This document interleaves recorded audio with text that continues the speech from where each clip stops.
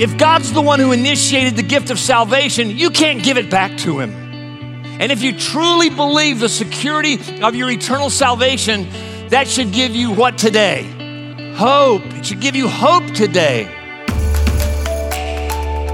Welcome to Moments of Hope with David Chadwick. From the moment of birth, it began. We all have rebelled against God and become traitors against His divine will and kingdom. But through all of this, God has given us a way to be reconciled to Him. Today, David takes us to the book of 1 Peter in the first part of his message called A Living Hope. Can't live 1 second without hope. We all need hope to continue to move forward in life. We're living in crazy times right now. And I want us to look at a book of the Bible that addresses a group of people called Christ followers living in a place of great malignment and maliciousness, yet called to hope. Peter, an apostle of Jesus Christ, to those who are elect exiles of the dispersion in Pontus, Galatia, Cappadocia, Asia, and Bithynia, according to the foreknowledge of God the Father in the sanctification of the Spirit for obedience to Jesus Christ for the sprinkling with His blood. May grace and peace be multiplied to you. Blessed be the God and Father of our Lord Jesus Christ. According to His great mercy, He has caused us to be born again to a living hope. Born again to a living hope through the resurrection of Jesus Christ from the dead, to an inheritance that is imperishable, undefiled, and unfading, kept in heaven for you, who by God's power are being guarded through faith for a salvation ready to be revealed in the last time.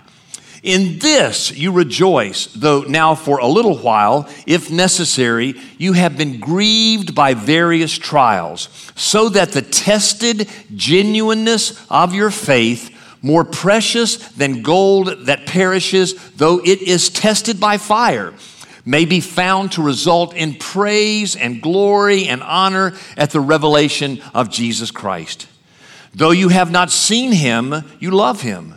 Though you do not now see Him, you believe in Him and rejoice with joy that is inexpressible and filled with glory, obtaining the outcome of your faith, the salvation of your souls.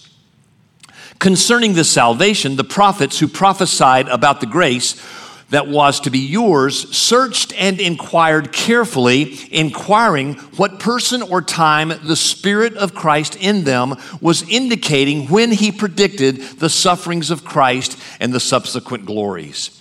It was revealed to them that they were serving not themselves but you in the things that have now been announced to you through those who preached the good news to you by the Holy Spirit sent from heaven, things into which angels long to look. So let's jump in. 1 Peter, one of my favorite books in all the New Testament. Who's the author? Who's the author of 1 Peter? Oh, you're brilliant, aren't you? Yes, Peter is, of course, the author of 1 Peter and 2 Peter. Peter was one of the apostolic members. He was probably the spokesperson of the 12. He was a part of the inner circle, Peter, James, and John, who spent intimate times with Jesus like no other. Interestingly, in Luke 22, during the Last Supper, the night before Jesus died on the cross, Jesus looks at Peter and says, Peter, Satan has asked permission to sift you like wheat. I've often asked the Lord not to let Satan sift me like wheat, but He has sometimes. And it's interesting, Jesus said, and I've granted it. Notice that Satan, the evil one, the enemy of your soul, is a creature. He's not the creator.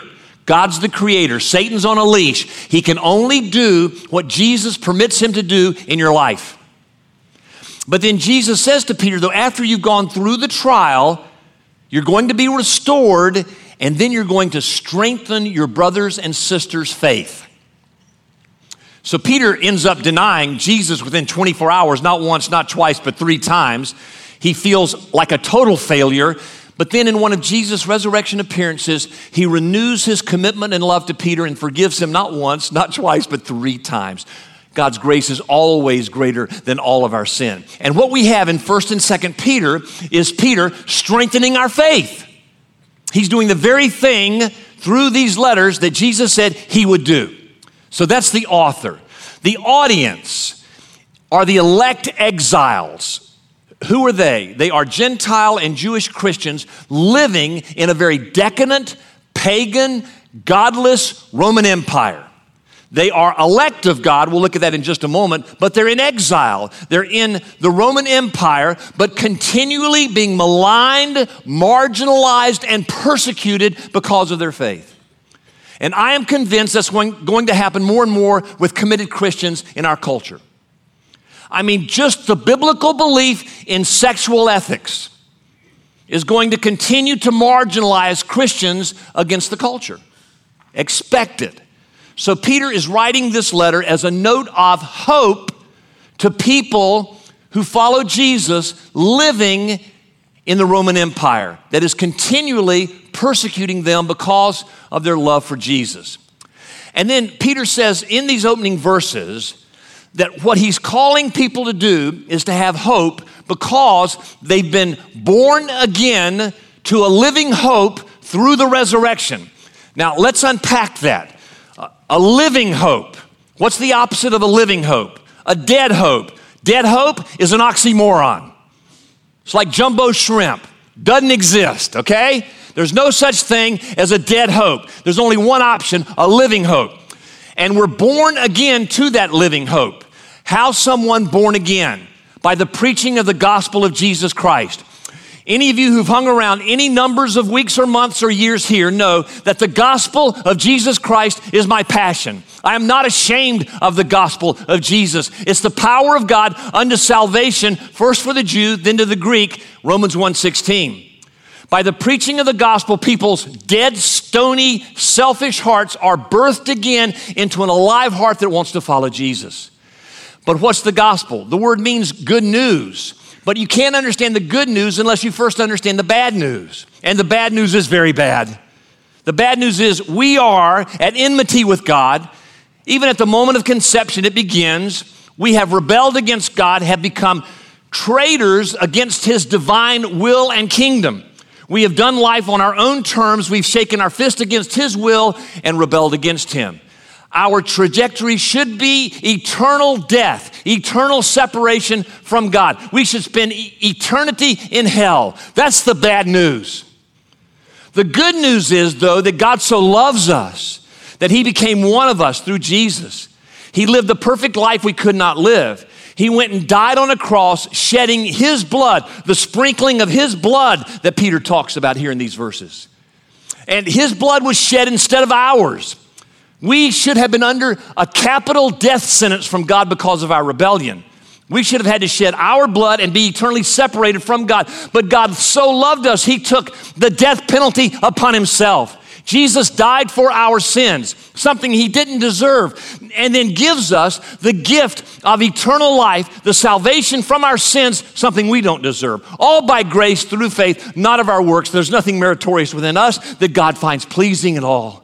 But then when we receive Jesus, we have the righteousness of Christ. When God looks at us, he does not see our muck or our junk. He sees the very perfection of Jesus. That's the good news. That's the gospel. And when it's rightly proclaimed in a powerful way, people's dead, stony hearts are born again. They're birthed to new life. Jesus said to Nicodemus in John 3:3, unless you're born again, you can't inherit the kingdom of God. You must be born again. It's not an option. If you're a follower of Jesus, you have to be born again. People ask me, how do I know if I'm born again? Well, how do you know you've been born? Are you breathing? I hope so. Are you moving? I hope so. Those are evidences of your first birth. Well, there are evidences of the new spiritual birth, a desire for prayer, a love of God's word, a desire to serve others, a desire to give him all the glory and everything in your life, a crucifixion of all selfishness and pride, living in humility. All of those are evidences of being born again. And you must be born of the Spirit. The humble Jesus living inside of you and conforming you to his image. making you more and more like him. And that's done through the power of the resurrection by the preaching of the gospel that lives in your heart. Romans 8:11 says that the power that raised Jesus from the dead, for those of us who believe, now lives in us. Think about that. The very power that raised Jesus from the dead lives inside those who believe. They've been born again. And it produces then a living hope. It believes that the God who's outside of history, who sees everything in history, is one step ahead of what we know today and is working everything together for his good. God wants to create hope in all of our hearts. In those of you who come today, hopeless and despairing, God wants to give you a living hope to continue to face tomorrow. Now, how does Peter then unfold that living hope? He says you need to focus on the right doctrines of the faith. He gives us several here in these verses that we need to know about to create hope. God wants to give you hope today, and you get hope by believing in right doctrines of the faith. Well, here's the first one that Peter outlines. It is the doctrine of foreknowledge. What's foreknowledge? It simply means that God knew you by name before you ever knew him. In fact, the Bible says that from the foundations of the world, even before the world was ever created, he foreknew you by name. You're not an accident. You're not a surprise. You weren't created by primordial sludge. You are known by God by name before the world was ever created. And if you truly believe that, how many believe that today? That should give your heart hope. No matter what you're facing, the God who knew you before the world was ever created knows you now as you're facing your future. And he's giving you hope today that he loves you, knows you by name, and is in control of your life. Then second doctrine is the doctrine of election. These Jewish Christians and Gentile Christians were elect exiles. Now, the doctrine of election, that God elected us and chose us, always has people asking me, well, what about us choosing God? Isn't that in the Bible as well? It is. John 7:39, for example, whosoever will choose me. I mean, that's there too. Well, how do you know you're one of the elect? Well, choose God. Choose God. If you choose God, you're one of the chosen, obviously. But here's what you need to know. Before you ever chose God, God chose you. Before you ever contemplated making a decision to follow Jesus, he had already made a decision for you to follow him. It's a mystery. I don't understand it, but let me tell you something. If you believe it, it should crank you to believe even more in Jesus. It should increase hope in your heart. Why?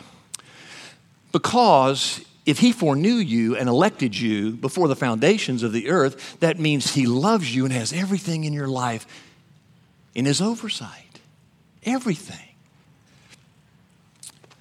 And on those days when you feel unworthy and you feel unloved, when you feel like you've screwed everything up and God couldn't possibly love you, what do? You go back to the doctrines of foreknowledge and election and say, but he's the one who knew my name before I ever knew him. He's the one who chose me before I ever chose him. Then it's all about God and not you and your mess. Let me give you an illustration. Most of you know I had the privilege of playing basketball at the University of North Carolina under Dean Smith.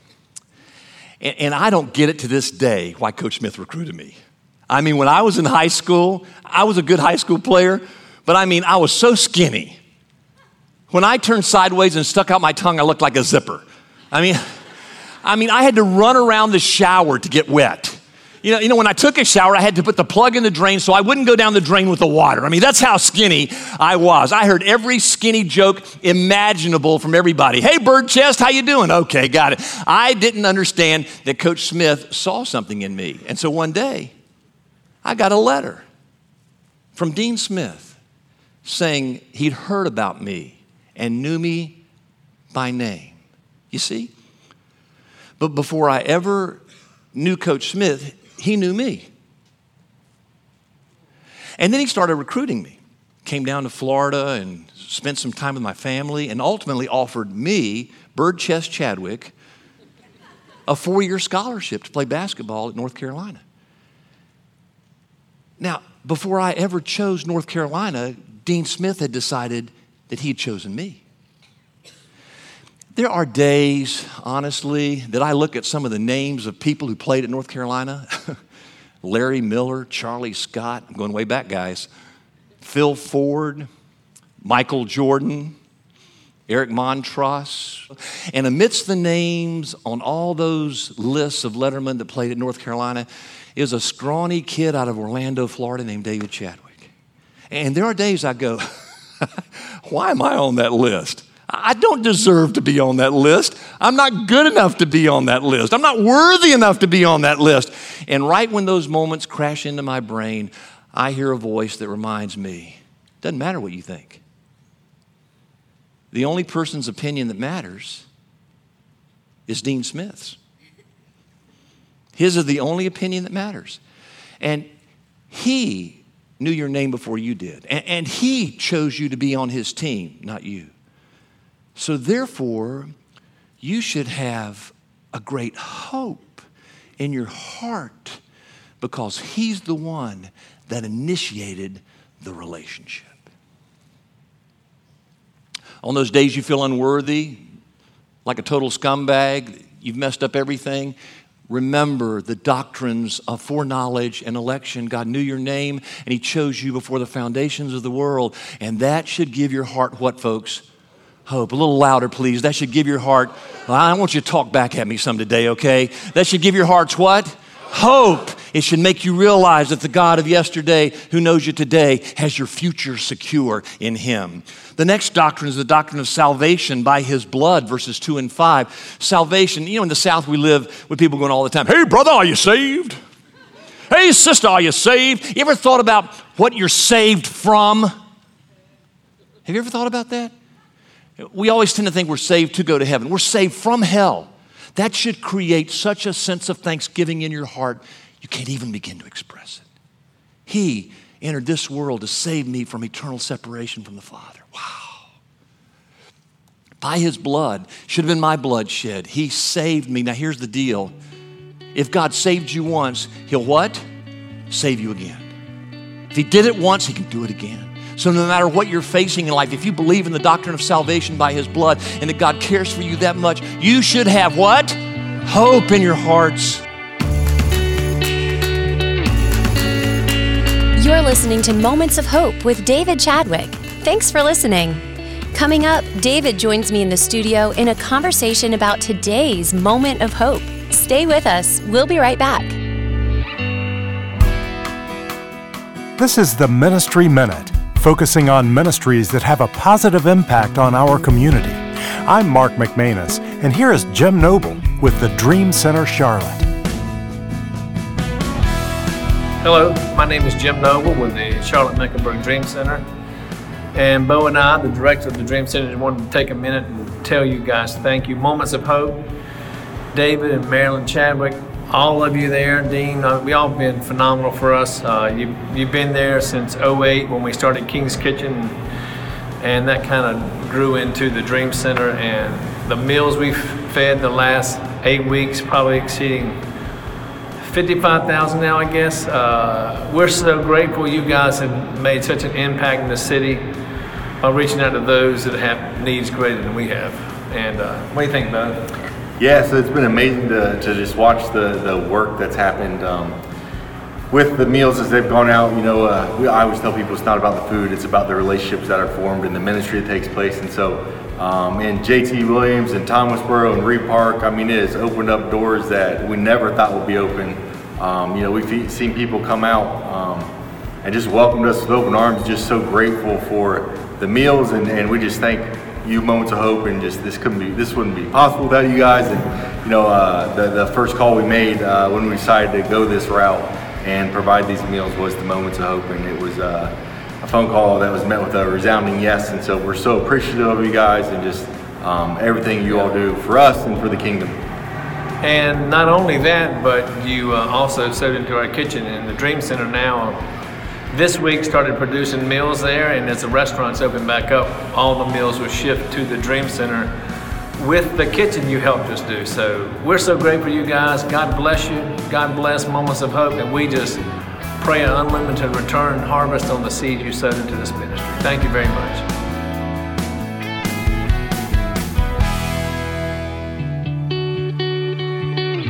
I'm Jen Houston. Thanks for listening today. Joining me in the studio is our pastor, David Chadwick. David, thank you so much for being with us. Thank you, Jen. Good being with you as well.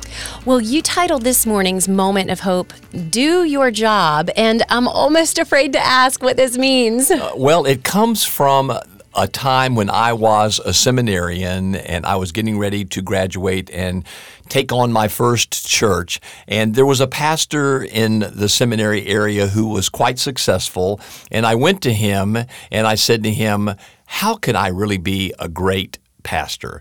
And he said to me, without even flinching, do your job. And it was just his way of saying, make sure you fulfill your calling and do what God has called you to do. And if you do that, you'll not only feel fulfilled, but you'll help the church be all that it's supposed to be.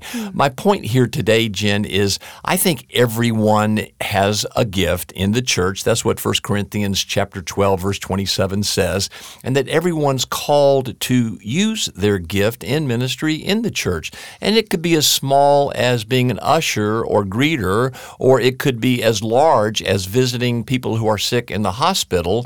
It's in accordance with what God has gifted you to do, but just make sure you do your job. Now, I've been a pastor for over 40 years now. One of my great concerns with the church today is we have created a church that is transactional in nature. The church puts on a big show with its lights and camera and all of its great messages, and people come and they feel good with what they've heard. They put their money in the offering plate and keep the machinery going. But no one is using their gifts for the building up of the body of Christ. Again, 1 Corinthians 12:27. It's all a spectator sport. You're sitting watching other people worship, other people preach, other people do everything, and then you leave and you think, well, I've been to church. Well, it's not been to church, it's you are the church. Yeah. And how are you using your gift? So I think Jesus would say to all of us today, do your job. Find your gift, use it in the local church. Don't just watch online. I get online. I know why it was formed, especially in COVID,